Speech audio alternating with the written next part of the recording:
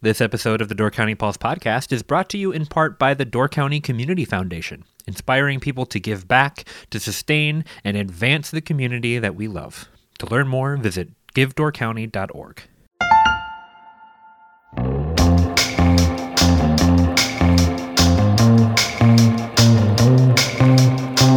Hello and welcome to the Door County Pulse podcast. I'm Andrew Clyden. I'm joined today by Miles Danhausen, and this is our all Milwaukee Bucks championship episode of the Door County Pulse.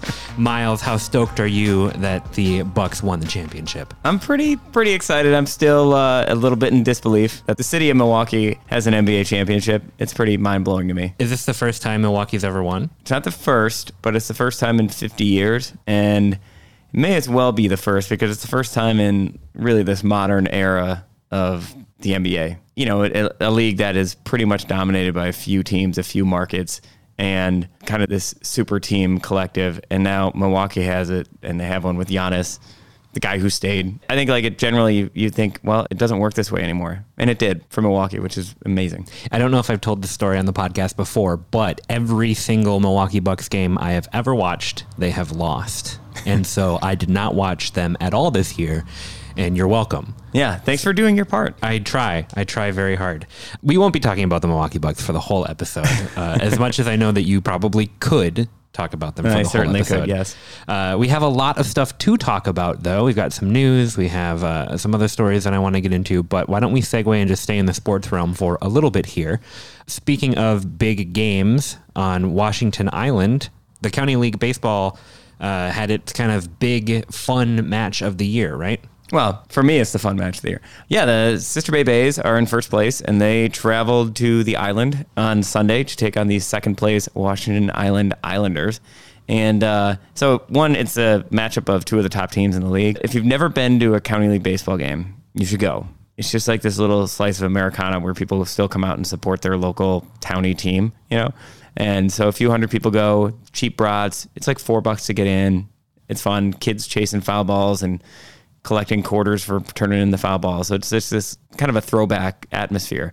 It's like Little League for adults. And do the Islanders get really excited about it too? Is that part of the atmosphere? Yeah, I mean, so it's cool anywhere in the County League. There's 8 teams, but the Island is a particularly special atmosphere because, you know, there's only so many things to do on Washington Island. So the locals come out in droves. So you'll see, it's pretty common to see a crowd of 300 people at a Washington Island baseball game. You might see a couple hundred more than that. When the Sister Bay Bays go, because the Bays have a lot of fans, obviously Sister Bay is the closest of the other teams to the island, and people just have fun going over on the ferry and spending a day up there. So at the game the other day, I mean, it was minimum 500, maybe 800 people there watching this baseball game between these top two teams, and it's just a lot of fun. The Islanders, their fans heckle with the best of them, so you get a little tension going on here and there. The Bays have some fans who are known to heckle pretty well. Yeah, you know, they all give each other a lot of crap throughout the game and then hang out at the Bitters Pub afterward. And it's just a really cool atmosphere. I've heard that the Washington Islanders are one of the best teams in the league.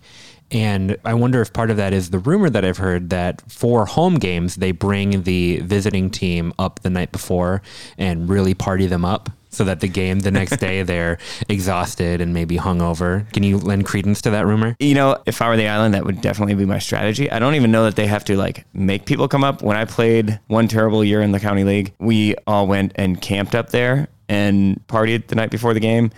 Our team was bad enough that I don't think the partying made a big difference, but it has been known there's like an island flu that you might get if you go over there the night before. Yeah, that makes sense.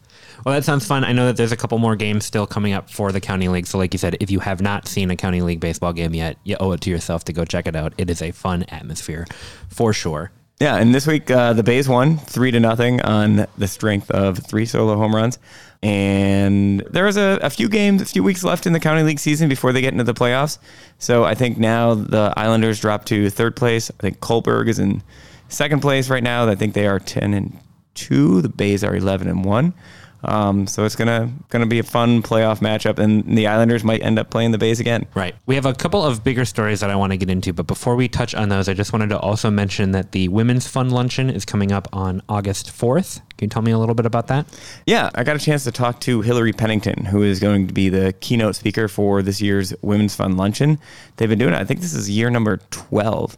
It's a major fundraiser for the Women's Fund, but it's also just a really cool event because they bring in great speakers. You know, it's really interesting perspectives, obviously from a woman's point of view, but I've really enjoyed it. I mean, these are some great messages, great lessons for anybody. So it's not like, oh, you have to be a woman to go to this, right?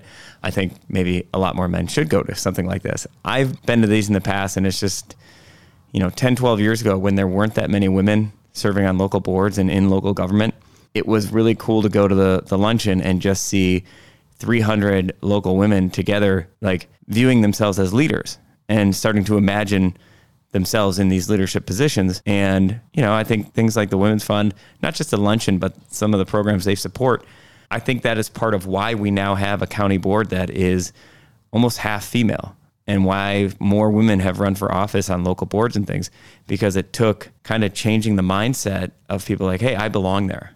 And now I have to go and take this. And I got to run for office and I've got to do these things. And I think we're reaping the rewards of that throughout the county. Right. For those who don't know, can you just briefly tell me what the Women's Fund does? They award a lot of grants to different organizations who create programs to support women in the community. So, like the NWTC has some programs that help older women return to the workforce and return to college and get advanced training or finally get their degree, things like that. All kinds of different things. If you remember the Story Slam is another Women's Fund event where they bring a bunch of women and men together to tell their stories. It'd be nerve-wracking for me to stand up in a crowd and tell a very personal story, but it's one of the cooler events I've been to up here as well. And tickets are on sale for that through the 28th of the month, correct? Yeah, those are available at the Women's Fund website through next Wednesday. I think they're $75 a piece. It's at Stone Harbor Resort. August 4th. It's Hillary Pennington, I should say. She is the vice president of the Ford Foundation. So that's an international nonprofit supporting a lot of social justice initiatives, but also educational initiatives, a lot of things around the country. Got a chance to talk to her yesterday. And one of the things she's going to be talking about is obviously some of the major topics in philanthropy of the day, but also, just the importance of these women's organizations that are really somewhat new in the philanthropic world, and how they are changing the game and how they are putting different people in leadership positions and changing the way we approach some of our problems. And Hillary Pennington has a home in Door County and spends a chunk of the year every year at summers here. So she's also going to be talking a little bit about from a kind of an outsider's perspective, even though she's owned a home here, she's not a year-round resident, but like that perspective of what makes Door County unique to her and what makes it special from somebody's perspective who works with organizations all around the world, and why the preservation and the philanthropic world in Door County is so important to this community. So it should be a pretty fascinating. She's a really interesting person to talk to. I'm looking forward to seeing her speak on August 4th. Yeah, that sounds like it's going to be a great event. So last week in The Pulse, we featured a story from Jessica Gatso. She's our arts and outdoor intern, and she wrote on Cave Point and exploring it safely. And this article was really interesting when we first kind of looked at what she brought back from her, digging into it, because we, of course, knew that people get rescued out of Cave Point all the time, but we didn't necessarily know just how many calls Door County Emergency Services get about it each year. And part of that is exacerbated by when you think of Cave Point, a lot of people think of it in the height of the summer when people are jumping off the rocks and swimming. And that has become kind of the iconic image of Cave Point in the summer.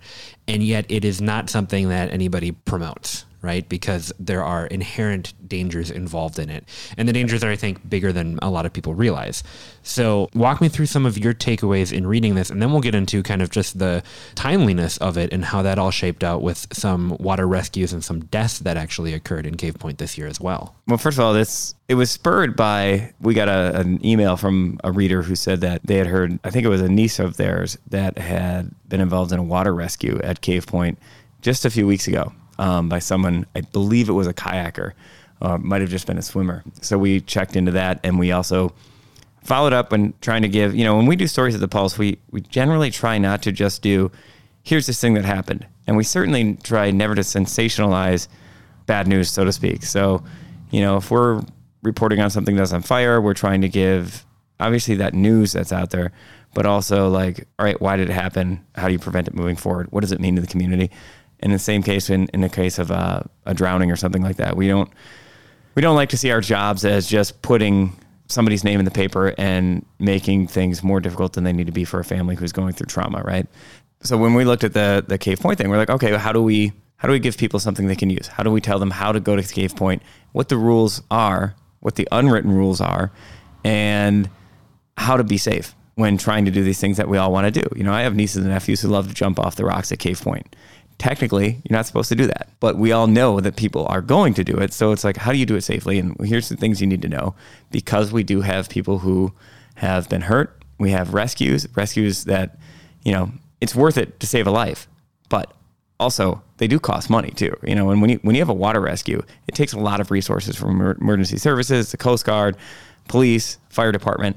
So if you're doing that, like, we want to rescue anybody, but especially if you're just doing it by being careless, you're taking a lot of people's time away that might be put to somebody else's rescue.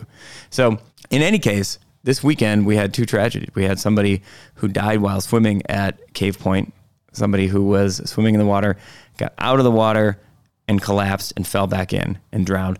It's unclear whether or not that person had some sort of medical condition, or if it was related to the swimming, or if they overexerted, or if they had taken on water while swimming. So I don't want to say that it was a pure drowning at Cave Point. Same thing, there was a drowning at Schoolhouse Beach, another of the iconic places in Door County. Don't know the details behind that as well, but that person was pulled from the water and later died at the hospital. Don't know if a medical emergency, but they're saying that it's likely an accidental drowning.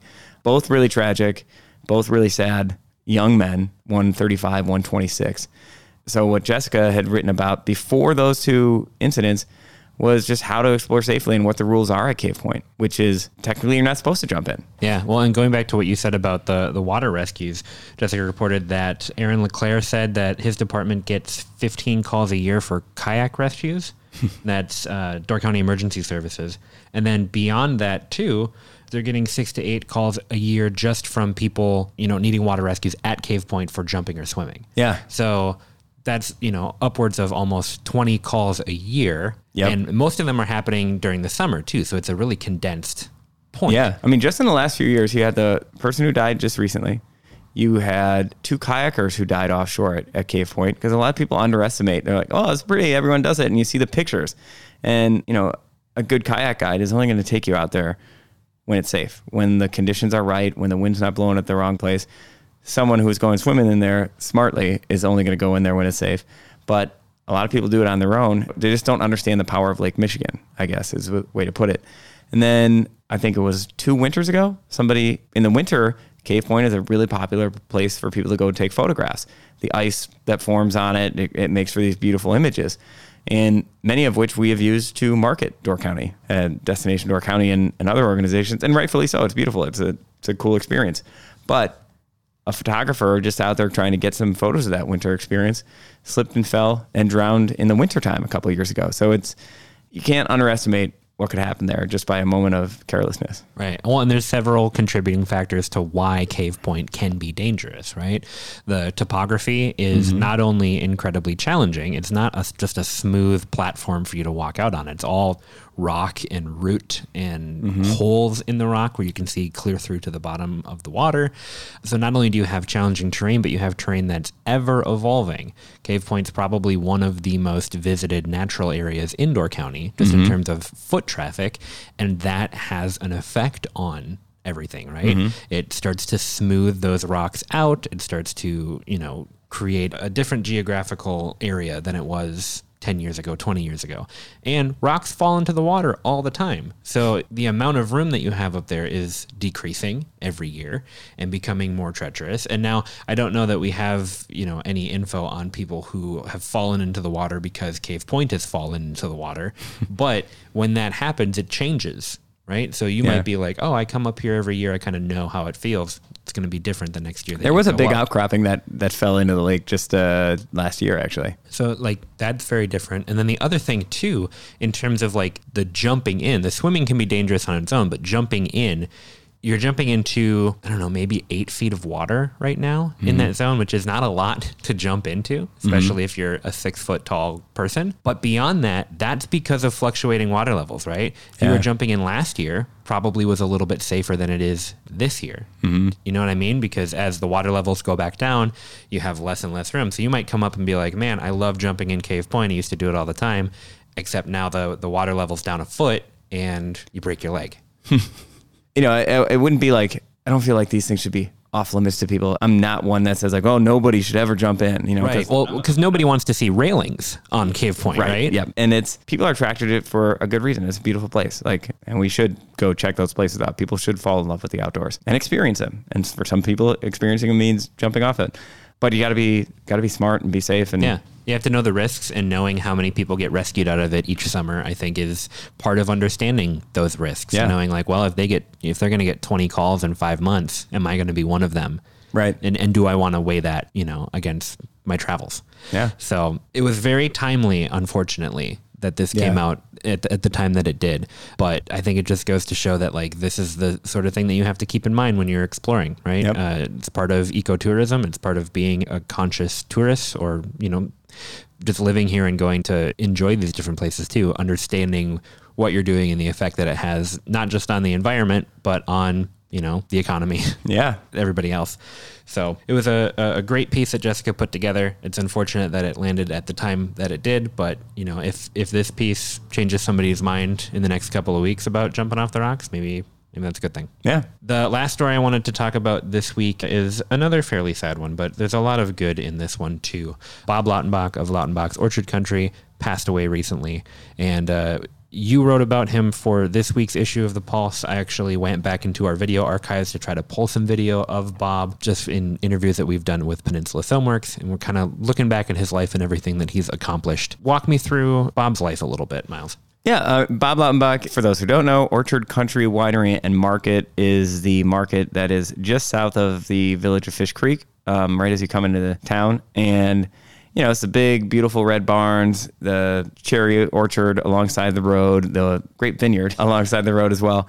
And, you know, so anybody who's gone to Door County knows that landscape because it's this beautiful entryway into Fish Creek, especially in the spring. You see all the blossoms. In the fall, you see people out picking apples. And kind of that fall farm market feel. In the winter, you see a horse-drawn sleigh taking people on tours of the orchard.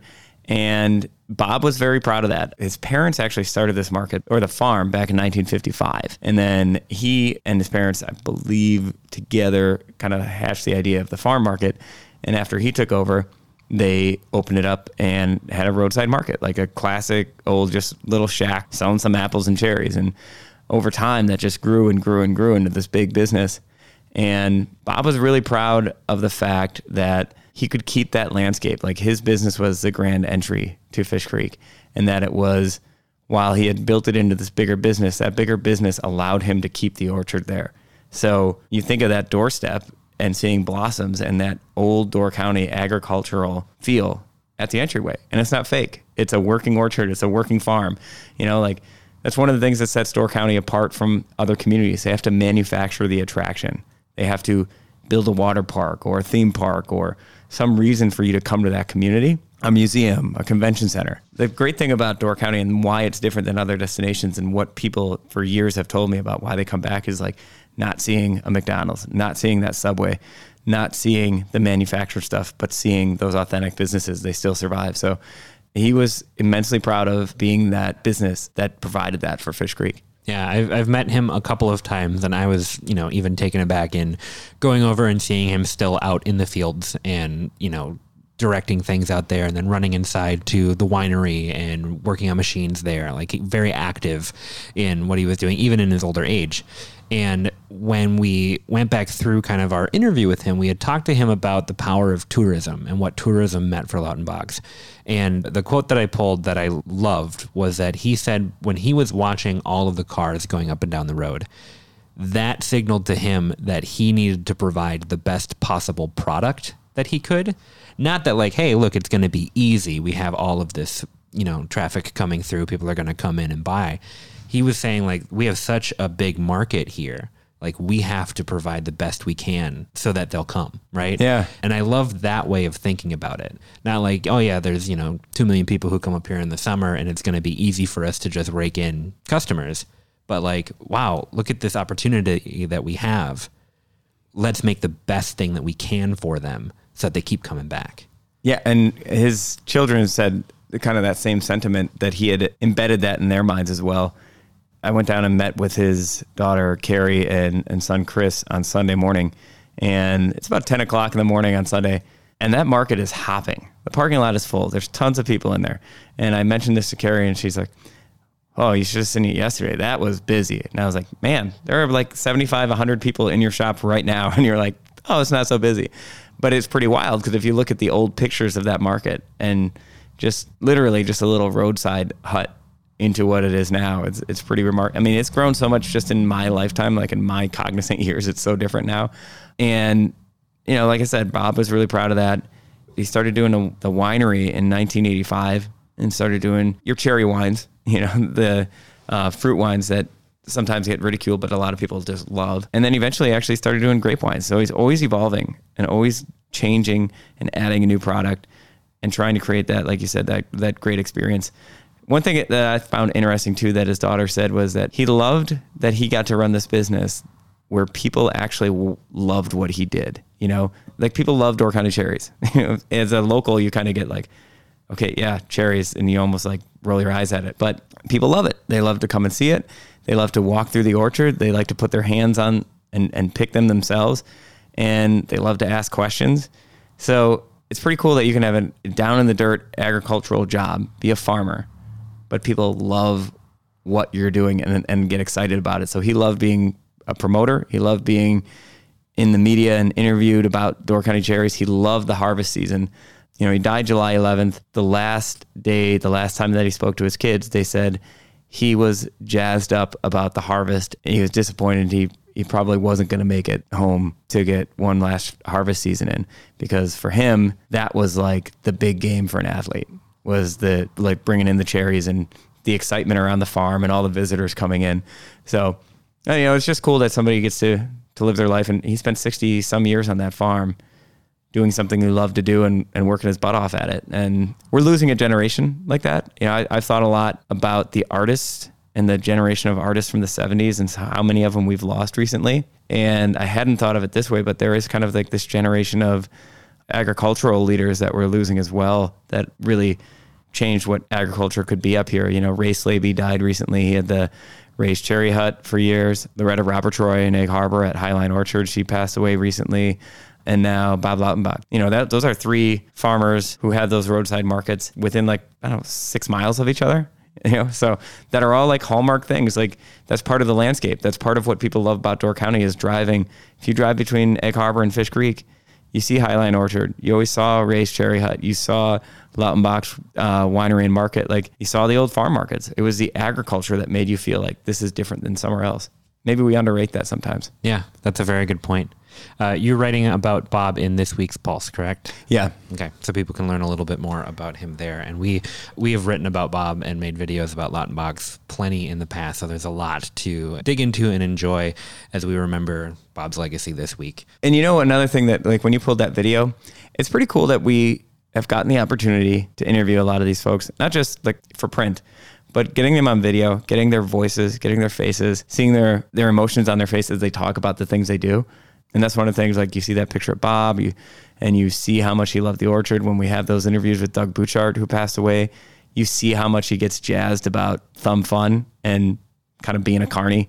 And we got to get some more of those on film, because it's a pretty amazing resource once you lose those people, to have that to draw back on. Yeah, I mean, not even just for like publication and for having new stories to tell once they're gone, but just for the families too. Right, having that like last look. Yeah, stories they may not have heard, those types of things. So yeah, we're incredibly privileged that we're able to capture that kind of stuff, and I hope that people find it valuable as we continue to release it and that sort of thing. Is there anything else for this week that folks need to know, Miles? Anything coming down the pipeline that people should be aware of? Well, just to take it out of the somber note, one thing I'm kind of excited for is the Lego Block Party in Sister Bay this weekend. I'm so glad that you brought that up. That is such a cool event. Yeah. It's cool just in general to like get kids playing with Lego, but like I wrote a little bit of it about it for the A&E section this week, and it is a group called the Wisconsin Lego Users Group, and they are adult fans of Lego, which is a term that's been around since the 90s to refer to adult collectors, right? And they are going to get together, and it's not like a big like come and play with Lego or buy Lego kind of thing. It is more of a showcase of their work that they do, and they build really cool things. They do massive build projects. They get together every so often in Milwaukee, I believe, but they come together and they do challenges. They do all sorts of stuff. And last year they brought up, and I believe they'll have them there this year as well, they brought up recreations of Door County icons in Lego, which is super cool for anyone to go see. Yeah. Not just kids or Lego fans. Anybody will get a kick out of seeing Eagle Bluff Lighthouse or Cana Island Lighthouse. Al Johnson's was really cool with all the. There was one also that I liked that you'd taken a picture of last year of one of the Washington Island ferry lines, one of them, but then just full of different pop culture characters like Lego superheroes and stuff like that. It was fun to see, like, oh, look at all of these, Lego characters who are coming to the island. I went a couple of years ago and somebody had made a giant goat out of Legos. There was a whole village with like running trains and everything like that. Mm-hmm. I think that'll be there this year as well. I talked to one of the guys and he showed me pictures. He made a replica of Miller Park with a retractable roof. Miller Park, for those who don't know, that's the home of the Brewers. It has a new name now, which I refuse to call it by. But it's a massive version of Miller Park that's just really cool. And they do, I don't know what the plan is this year. There's these cool things to look at, but a couple of years ago, what they had was a table full of Legos out under a couple of tents that kids could go and just mess around and make their own creations. So I took my nieces and nephews there, and they had a ton of fun. So if you're a family, want to check it out. If you're an adult who just digs Legos, if you just want to see some cool stuff that people are doing, it's a fun time. Yeah, I'm glad that you brought this up to me because you're like, hey, do you want to write about this Lego thing? And I was like, I super do. I think Legos are cool. I think they're very therapeutic. Yeah. I can be very stressed out at times, and sometimes it's fun to just sit down with something that you can just spend an hour doing something quiet with your hands on. And in this piece, I kind of just dug into that idea of like an adult fan of Lego, right? Or an AFOL, as they're called. And this year, actually, Lego officially produced adult sets, 18 plus sets for the first time. And they come in like sleek black collector's boxes. And they're all sorts of things that, Miles, you would think are super cool, like miniature busts of Darth Vader's helmet or like stormtroopers, all the way to recreations of Andy Warhol's Marilyn Monroe art piece that he did. Right? You can collect that and make that. Huge, like 10,000 piece recreations of the Roman Colosseums. Wow. There's and this has been around for a while, not particularly like marketed towards adults, but they have an architecture series that's all super mini scaled recreations of famous landmarks. That's cool.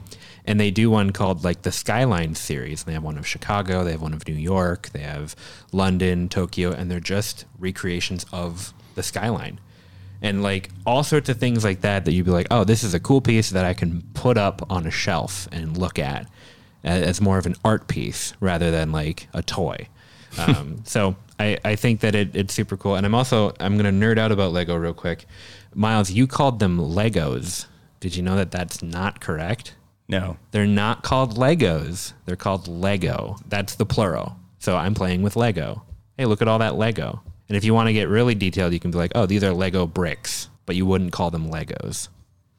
That's weird. Well, there you go. Now you know. Now you know what I learned as I dug into WizLug, the Wisconsin AFOLs, who put all this together. So, well, thank you for the deep dive. Yeah, now you know everything that you'd ever wanted to know and a little bit that you didn't want to know about Lego.